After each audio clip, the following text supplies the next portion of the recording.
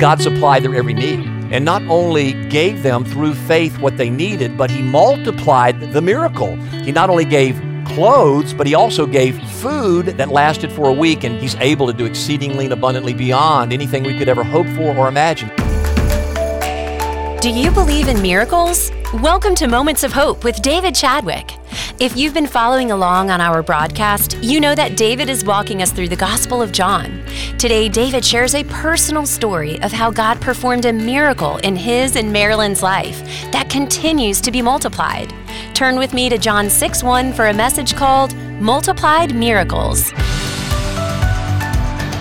Well, as we look at John, the 6th chapter, verses 1 through 15, it's the very famous story of the feeding of the 5,000. You'll see in the text, it actually says the feeding of the 5,000 men, which means with children and women there, it was probably 15 to 20,000 people. Interestingly, it's the only story outside the resurrection that is told in all four Gospels, Matthew, Mark, Luke, and John. By the way, we're a week out from the resurrection, and remember that today is Resurrection Sunday as well, because every Sunday is Resurrection Sunday. Jesus is alive, and we need to celebrate that. But in looking at the story of John 6, 1 through 15, and the feeding of the 15 to 20,000, entitled Multiplied Miracles, how God wants to do miracles and then multiply them, a couple of stories came to mind. First of all, from Dan and Scott Anderson, two brothers on staff here at Moments of Hope Church. They are essential to our life and ministry in so many different ways. They both told me this story. It's really amazing. They were raised in a preacher's kids family, 6 kids, mom and dad, 8 all together, rural Pennsylvania, and Dad didn't make a whole lot of money. There was a time that they were together and there was no food. There was just no food. They were very hungry. So they prayed for food and asked God to give them the food that they needed. And they prayed and prayed and prayed till finally the mail came, and they went through the mail, but there was no food money at all. The kids were disappointed. Mom didn't want the kids to be disappointed. She wanted them to continue to live in great faith, so they continued to pray and believe. Then a UPS package comes from nowhere, and they open it up and find that it's clothes. Now, they had asked God for food money, but it was clothes, and they were grateful for the food. So Mom allowed all of the kids to give thanks to God for the clothes that had come in. And then in the back pocket, in one of the pieces of the clothing, was an envelope. They opened up the envelope, and there was a check for enough food for an entire week of a family of 8. They celebrated, praised God, and then went to the store and purchased the food. Note, they walked to the store because they didn't have a car. They were that poor. But God supplied their every need, and not only gave them through faith what they needed, but He multiplied the miracle. He not only gave clothes, but He also gave food that lasted for a week. And Dan and Scott have told me that those kinds of miracles happened regularly in their family of 8 that just had to depend upon the Lord so often for their daily needs. The second story is very personal. Marilyn, as you know, was infertile, and we were told we would probably never have children whatsoever. But Marilyn just kept believing that that was going to be something that God was going to give us. She had sensed a word from the Lord in her heart that that was going to happen. And not to retell the story that I've told probably too often because it's meant so much to us, but after 8 long years of waiting, a miracle happened. Something happened inside of her by the Holy Spirit that healed some endometrial problems that she had. And soon after that particular healing occurred, we had Bethany. And then 3 years later, believing that God still had someone for us, Marilyn experienced another pregnancy. That was David Banner, our second son. And then I was satisfied. Boy and a girl, good heavens, what else could I want? But then 5 years after that, Marilyn still believed there was yet another one. And of course, Michael was given to us after that 5 years of waiting. What's so beautiful in the story is that out of that barren womb came those 3 kids that God miraculously gave us. But the message today is about multiplied miracles. Last weekend, Marilyn and I went to Chapel Hill to celebrate the first son given to Michael and Cassie. His name is Grayson James Chadwick. Here's a picture of that beautiful baby. And some of you may not know this, but Grayson James Chadwick being our 8th grandchild, when we were up in Chapel Hill, Bethany and Ryan brought up their 5 children, and they were there with Grayson. David was able to come with me, not Jesse and the other 2, but I was just watching all of those 6 grandchildren who were there swarming around one another, and I looked at Marilyn, and folks, I just got tears in my eyes as my mind remembered to those 8 long years when we were told by medical experts we'd never have children, and Marilyn just kept believing in faith that God was going to do that. And not only did he give us 1, not only did he give us 2, he gave us 3, and they're looking at those 8 grandchildren. I thought to myself, forgive me, that's a multiplied miracle. A miracle given to us by Bethany, and then through all of them now 8 grandchildren. So we're just very humble and very grateful, and that's the message I want to share with all of you today. God wants to do a miracle in your life. He's able to do exceedingly and abundantly beyond anything we could ever hope for or imagine, Ephesians 3:20. And not only does he want to give you the miracle, sometimes he may even want to multiply the miracle, cause just clothes to become a week's worth of food, cause one long waited for baby to become 8 grandchildren. God multiplying miracles. That's the message today. So let's look at the text and let's go through it together today so that God can continue to teach us from his word how to give us miracles and indeed multiplied miracles. Let's look at the text today.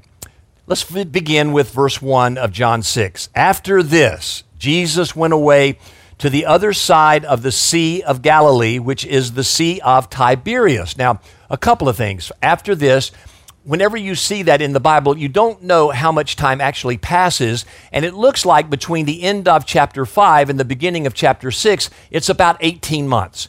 About 18 months later, after the conclusion of chapter 5, we have Jesus going to the other side of the Sea of Galilee and the Sea of Tiberias. What's interesting there is, during that time period, the Sea of Galilee and the Sea of Tiberias were 2 synonymous names for one another, but both again showing us that geographically, archaeologically, and historically, that what is in the Bible is absolutely accurate. So, Jesus retreats. Why? Because of this reality. If you don't come apart, you'll come apart. If you don't take a break, you'll break. If you're burning the candle at both ends, you're not as bright as you think you are. In Luke's gospel, it says that Jesus often withdrew to pray. Dear friends, if God in human flesh, totally God and totally human, needed times to break and just get away from the multitudes, get away from the demands, get away from the job and the vocational callings, so do you and I. We need that. It's an important part of a lesson here in John 6, verse 1. Now look at verse 2.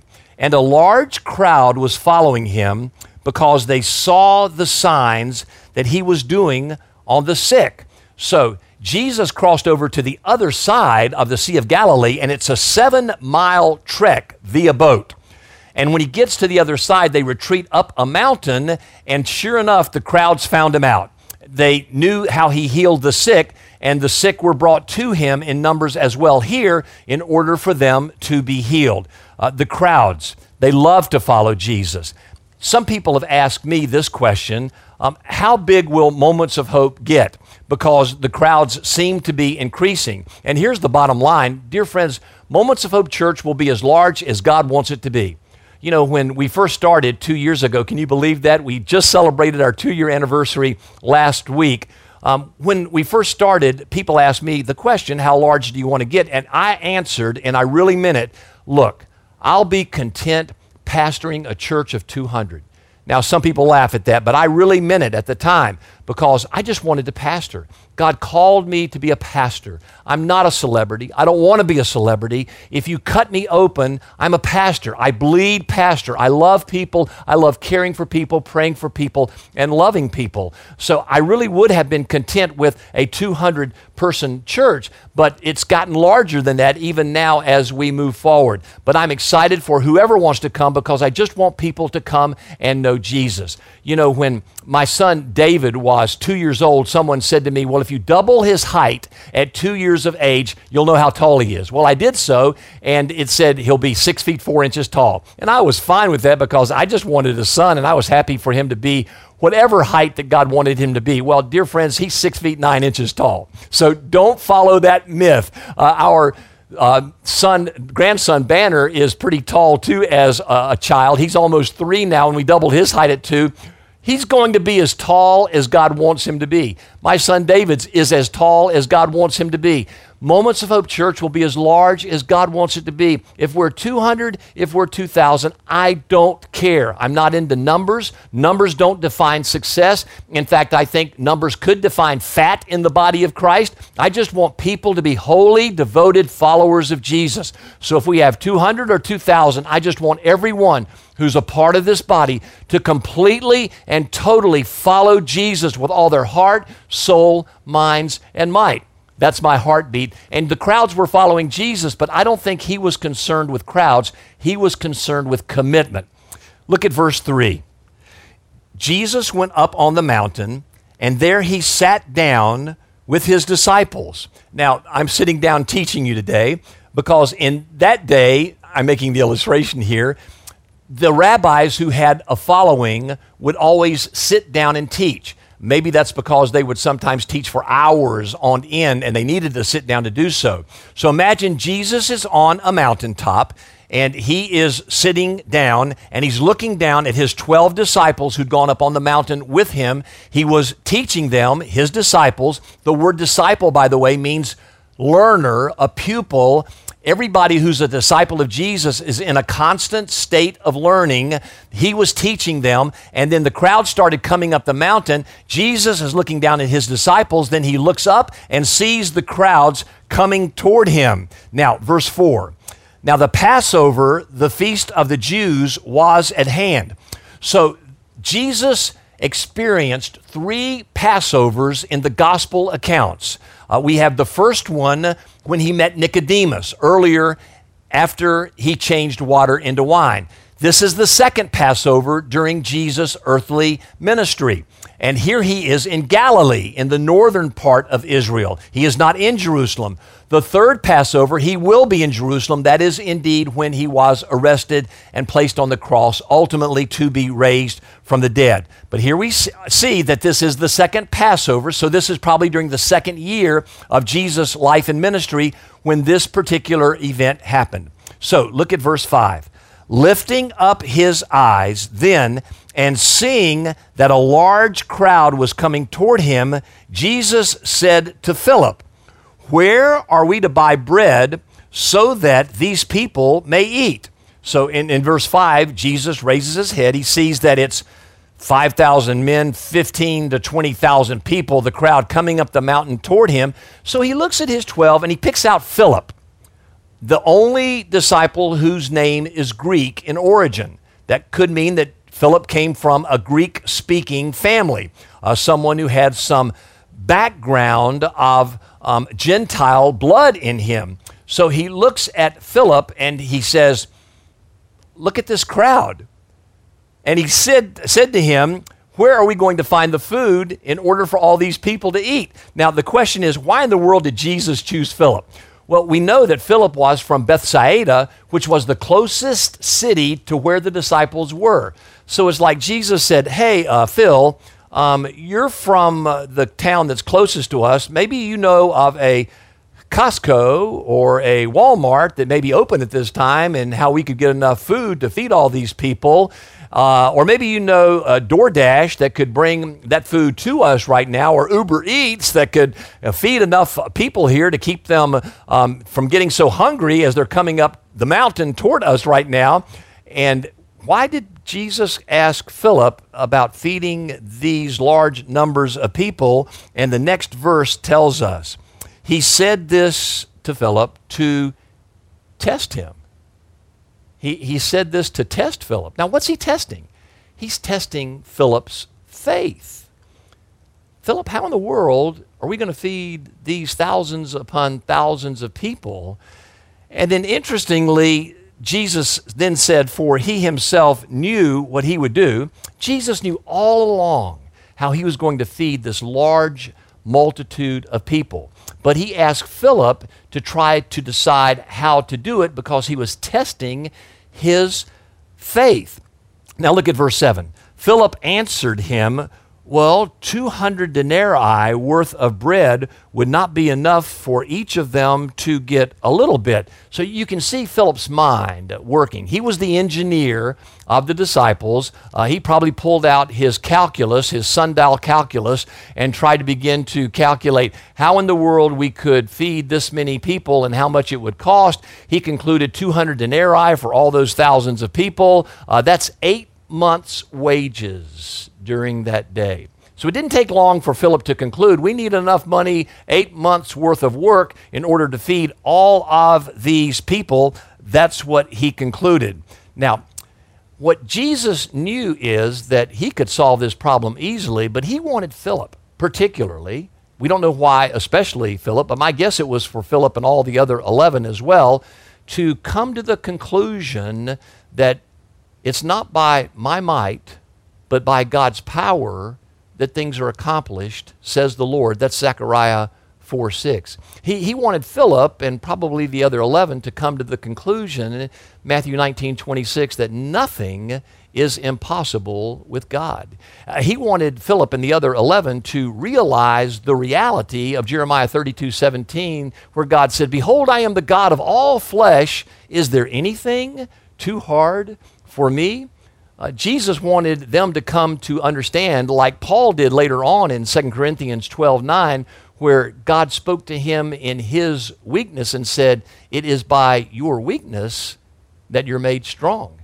Jesus wanted Philip and the 11 to come to the reality that it's not in their strength they could feed these multitudes, but only in realizing their weakness and depending upon the Lord. Jesus knew what he was going to do, but he was testing Philip and the other 11 to see if they had the faith to believe that God could do it. He did it to test him. Now, what's the purpose of a test? The purpose of a test is to know if we know the information. Teachers would give pop tests when I was growing up. We hated those, but it was for the purpose of seeing if we knew the information. The teacher gives tests to make sure we know what we should know. Well, Jesus was testing Philip's faith because he wanted him to know what he should know. And what is that? That all things are possible with God. Now, sometimes you need to realize that the greater the level, the greater the devil. The more God is using you, the more the demonic hosts and Satan himself want to attack you. So here's what you need to realize. Satan should not be feared. He is an enemy. He's strong and powerful, but he's a creature. God is the creator. So if Satan is the enemy of our soul, and he is the one who comes against us in the spiritual warfare of this world, that means that God uses Satan and his attacks against us to test our faith. He's on a leash, folks. He can only do what God permits him to do. But sometimes God will let the enemy attack us to see if we really believe. You're listening to Moments of Hope with David Chadwick. Thanks for listening. Coming up, David joins me in the studio to discuss today's Davidism about how to enjoy the journey called life. We'll be right back. What does the Bible tell us about the end times? The Bible is a book about soteriology, your salvation, redemption, and eternal life. David Chadwick has made an informative video called The End Time Prophecies. From Genesis all the way through the book of Revelation, God's Word is revealing facts about the times we live in, as well as the second coming of Jesus Christ. We would love to give this video to you as a resource to equip you, to help you understand the history and prophecies of the second coming found in the Old Testament. In this video, David covers the validity of Scripture, Jesus' first coming and how we can have faith in His second coming. This video is a compelling account of the foundation of the Christian faith. To receive your free copy of this video, go to momentsofhopechurch.org/listener. Again, go to momentsofhopechurch.org/listener for your free copy of this informative, educational video from David Chadwick. End Time Prophecies from David Chadwick. Get yours for free today.